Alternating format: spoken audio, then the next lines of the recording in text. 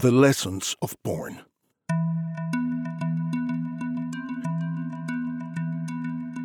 Would you ever take a drug that takes hold of your mind and heart to plant abusive and degrading images and ideas there, which you can never then forget?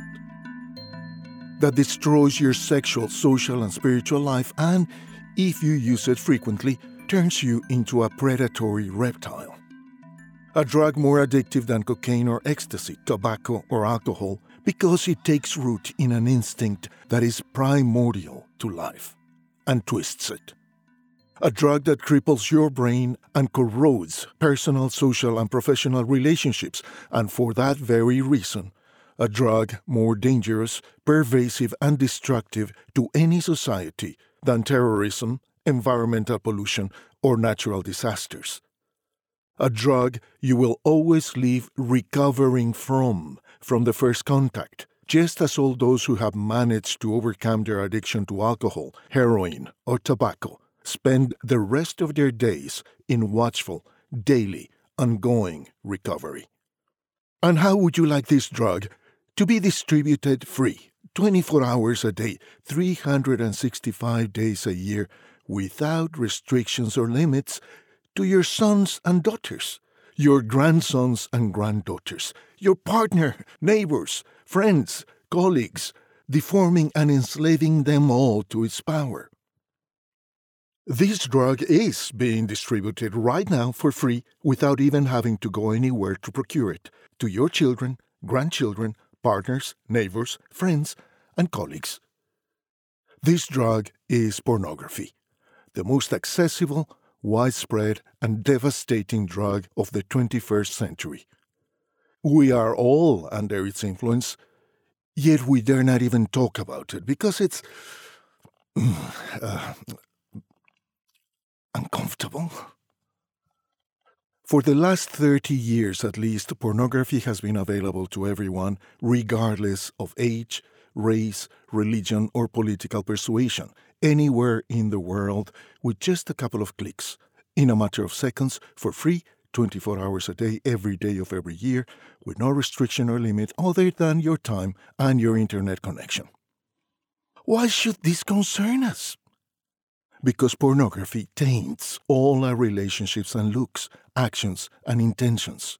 It destroys our intimacy and innocence and dictates how and with whom we should go to bed, or not. And it teaches us that the people around us, no matter who they are and where we are not people, but more or less attractive parcels of flesh to be used in 1,000 degrading ways without any attachment, appreciation, or responsibility. Because that's how you end up seeing them, and that's how they all end up seeing you.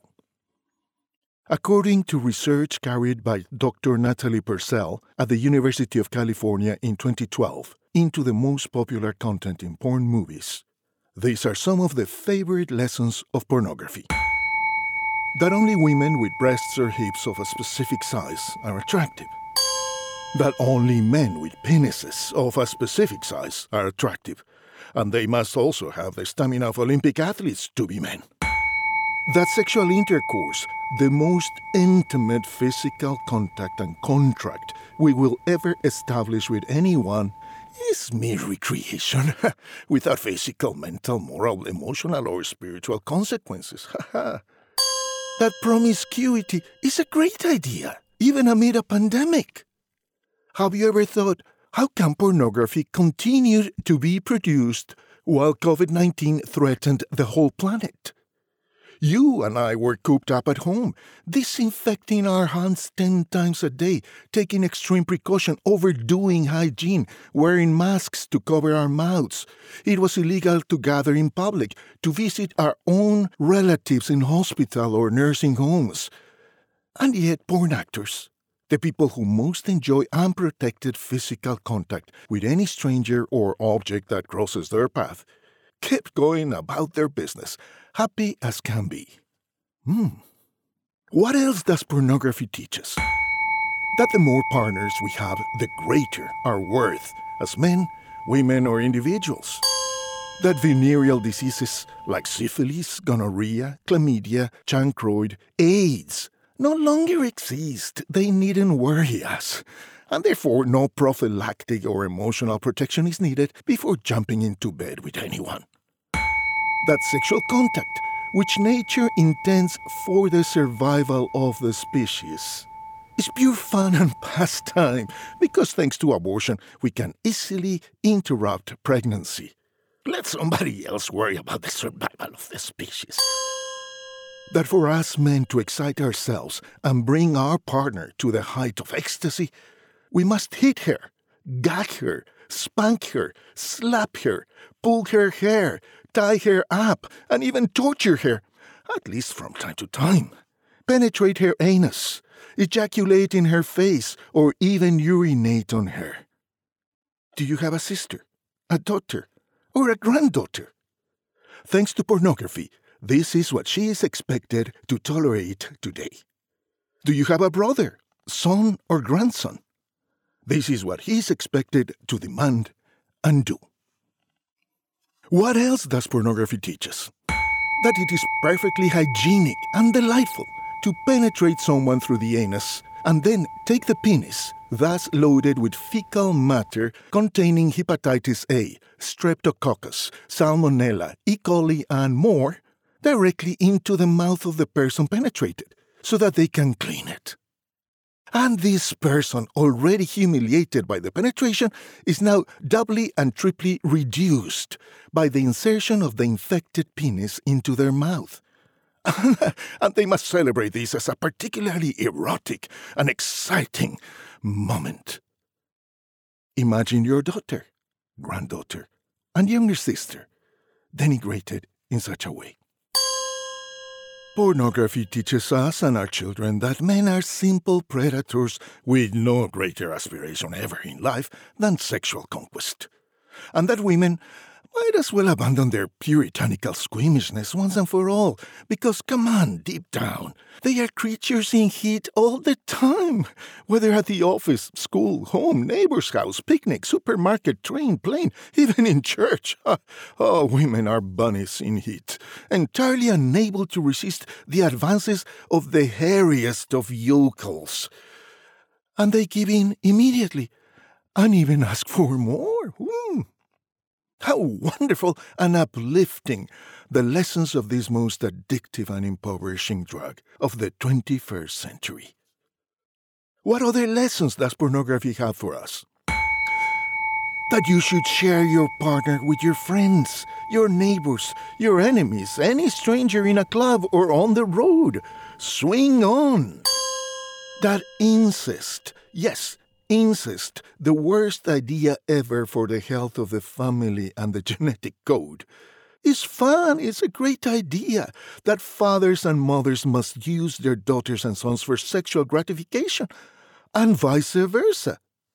That daughters and sons must constantly be spying on their father and mother to jump out and offer themselves to them as partners, completely twisting the function and purpose of the family as a protective environment for children. That infidelity to your partner is of no consequence, unless, of course, they are unfaithful to you. Infidelity only proves that you are very hot, very desirable, and highly sexed, as I have heard some women describe themselves. That you must shave your genitals so as not to cause rejection or disgust. That the one thing you can't miss on any holiday, or that course you're taking, or your new job, is a sexual fling with some unknown stranger there. That men are not men, and women are not women unless we have a life of sexual promiscuity.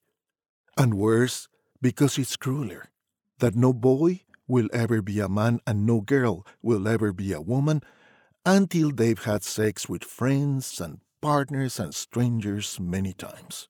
That your actions and addictions nowadays have no impact on your career and your future, because your future employers, friends, associates, neighbors, or clients, your children and grandchildren will watch all your videos on the internet forever and ever, and yet they will still offer you a job, associate with you, be happy that you are their neighbor, leave their kids with you. that you are their mother and grandmother, and they will embrace or hire you without any fear that your sexual escapades will be associated with their brand or their name. That the intimate sexual contact and contract ends at the moment of orgasm or ejaculation, and the partner we sleep with will simply move on with their life there and then, as we will with ours. We will immediately forget about each other with no ties, trauma, or emotion whatsoever. We use each other with passion and madness, and that's it. Goodbye forever, goodbye, without any misgivings, resentment, or consequence.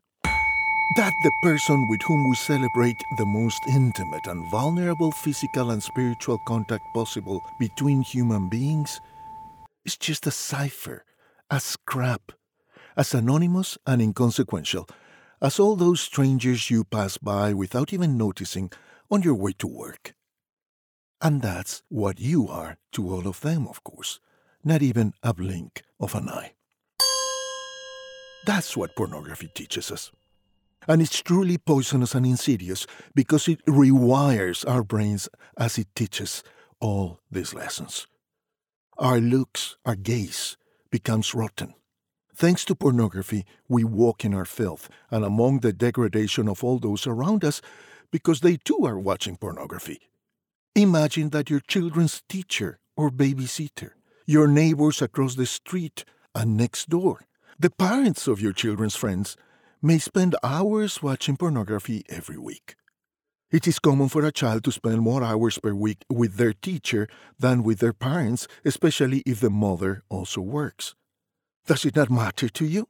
Does it make no difference to you that the teacher with whom your children spend long hours every day, month after month, every year, might be spending their nights perusing images of erotic encounters with minors, with strangers, with machines, crowds, inanimate objects, animals, even robots?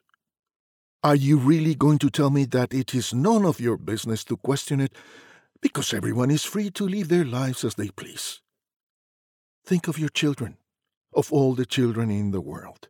They, too, have the right to grow and live their lives as they please, as best they can. They have the right to be happy, respected, and given a healthy environment, and it won't help them to be surrounded by people who look at them as pieces of meat to satisfy their libido. Realize that the same applies to your doctor, dentist, postman, the courier who comes to your house with packages, that taxi driver who picks you, your partner, your sister, your daughter, your mother, and the corner shopkeeper, the gardener, the watchman, the policeman, the waiter who serves your food, the chef who prepares it, the ice cream vendor, your schoolmates or workmates, your bosses and superiors, and those of every person in your family. Does it make no difference to you that so many people around you and your family could be victims of this drug, which corrupts and brutalizes every look, every grace, all sensitivity? Oh, Gabriel, but no one can dictate what others do with their lives. Well, pornography does it every minute of every day, my dear. Oh no, Gabriel Porras, pornography is entertainment, and everyone can decide whether to consume it or not, because everyone is free to do what they want with their lives. We shouldn't judge what others do. Fine, sure. You cannot dictate what they inject, snort, or consume as a drug either, but all other drugs we have regulated or banned. And we restrict their access and distribution because if cocaine, ecstasy, LSD, or amphetamines were freely available to anyone, society would soon collapse. Our governments spend millions of dollars every year to control the access and supply of these drugs so they don't destroy our lives. Pornography, on the other hand, is left to run free. All it takes is a couple of clicks on your computer and poof, you're there. Its moral and physiological effects are more than proven. Pornography stimulates violence, social, racial, sexual, and religious prejudice, pedophilia, rape, incest, infidelity, prostitution, human slavery, and trafficking. And it is proven that it can rewire our brains to make us more reptilian, less human, less intelligent, and less compassionate. Pornography runs freely in every corner of the planet and enters uninvited. Our homes, schools, families, communities, customs, and fantasies, whether we want it or not, whether we procure it or not, thanks to the connectivity of the Internet. You and I are adults. You and I have already navigated and emerged more or less badly wounded from the process of physical development and socialization. But our children and grandchildren will have to navigate a much murkier swamp than ours, a much less compassionate and much more lustful, corrupt, and hypersexualized world in which everything is there to induce arousal. Our children are not free to make their own discovery of sexuality and make their own choices on their own terms in their own time. The encounter with porn forever stamps them with its reptilian vision of love, relationships, their own bodies. Our daughters and granddaughters will have to breathe much more polluted air than we do, literally and metaphorically. And it's entirely legitimate to compare pornography to environmental pollution because no matter how well-educated, sensitive, open-minded, creative, friendly, or funny we are, an ecological catastrophe will kill all of us. All of us. So will a moral catastrophe. Pornography is as insidious and devastating a poison as nuclear fallout or the pollution of the seas. Pornography is the environmental pollution of hearts and minds. If we do nothing about it, we are cowards. And our children and grandchildren, our daughters and granddaughters, will demand answers from us with tears and hatred in just a few years. If we do nothing about it, we earn their contempt and condemnation because we handed them a poisoned world in which they will suffer alone and wounded all their days by a stunted and degrading sex life already predetermined for them by the lessons of porn. And what about other societies and cultures that are less industrialized and corrupt than ours? We are corrupting them too. When a culture is less shallow and cynical than ours, the poison falls on ground that is even less prepared to resist it. Imagine a man, woman, or child stumbling across pornography in Tibet, in New Guinea, in the Congo, in the mountains and plains of Asia, Alaska, or Latin America. Their culture, their family and social structure are much more close-knit and intimate than ours. The damage takes root in a much smaller, much more compact community, more like an extended family, where everyone spends all day and night in contact with each other, in the same palapa, igloo, or room. Like a virus, corruption will spread much faster, given the proximity and lack of defenses built by what we call progress. And there in Tibet, the Andes, or the Congo, the corrupting seed of pornography arrives and plants itself in the virgin and fertile soil of simpler, less cauterized, less cynical and questioning minds than ours. We are responsible for them and their children too, because the women and all the minors of that remote community are, like our children and grandchildren, exposed to a monster that will devour them, a beast that can only see them as sacks of meat for its reptile pleasure. Do you think I'm exaggerating? Do you think it awkward or inappropriate that I should have addressed this urgent issue today? It is not my intention to offend anyone. I'm proud to do what I'm doing, which is to speak publicly about the problem because this is a pandemic that will only be solved when we bring it out into the open, to expose it for how destructive and insidious it is. As we did, remember, a couple of decades ago, when smoking was still being sold to young people around the globe as proof of sophistication and maturity. When it's just stupid, puff-induced suicide. Do we want a world where we are less human, less intelligent, less compassionate and transparent? Of course not. The first and most significant step towards the solution is talking publicly about the problem. Stop kidding yourself that this is a male problem, because now up to 40% of pornography users are women and girls. We need to destigmatize it so that those most affected by addiction to pornography, and 4 out of 10 of these are women, can feel free to seek and find help. The more naturally we can talk about it, the less shameful it will be for all of us to seek help and advice. Another practical step would be to require every pornographic product and channel to have, like cigarette packs nowadays, huge and explicit warnings that the consumption of this product, even in small quantities, is harmful and irreparable to health. Or some similar message. There are many valuable resources everywhere.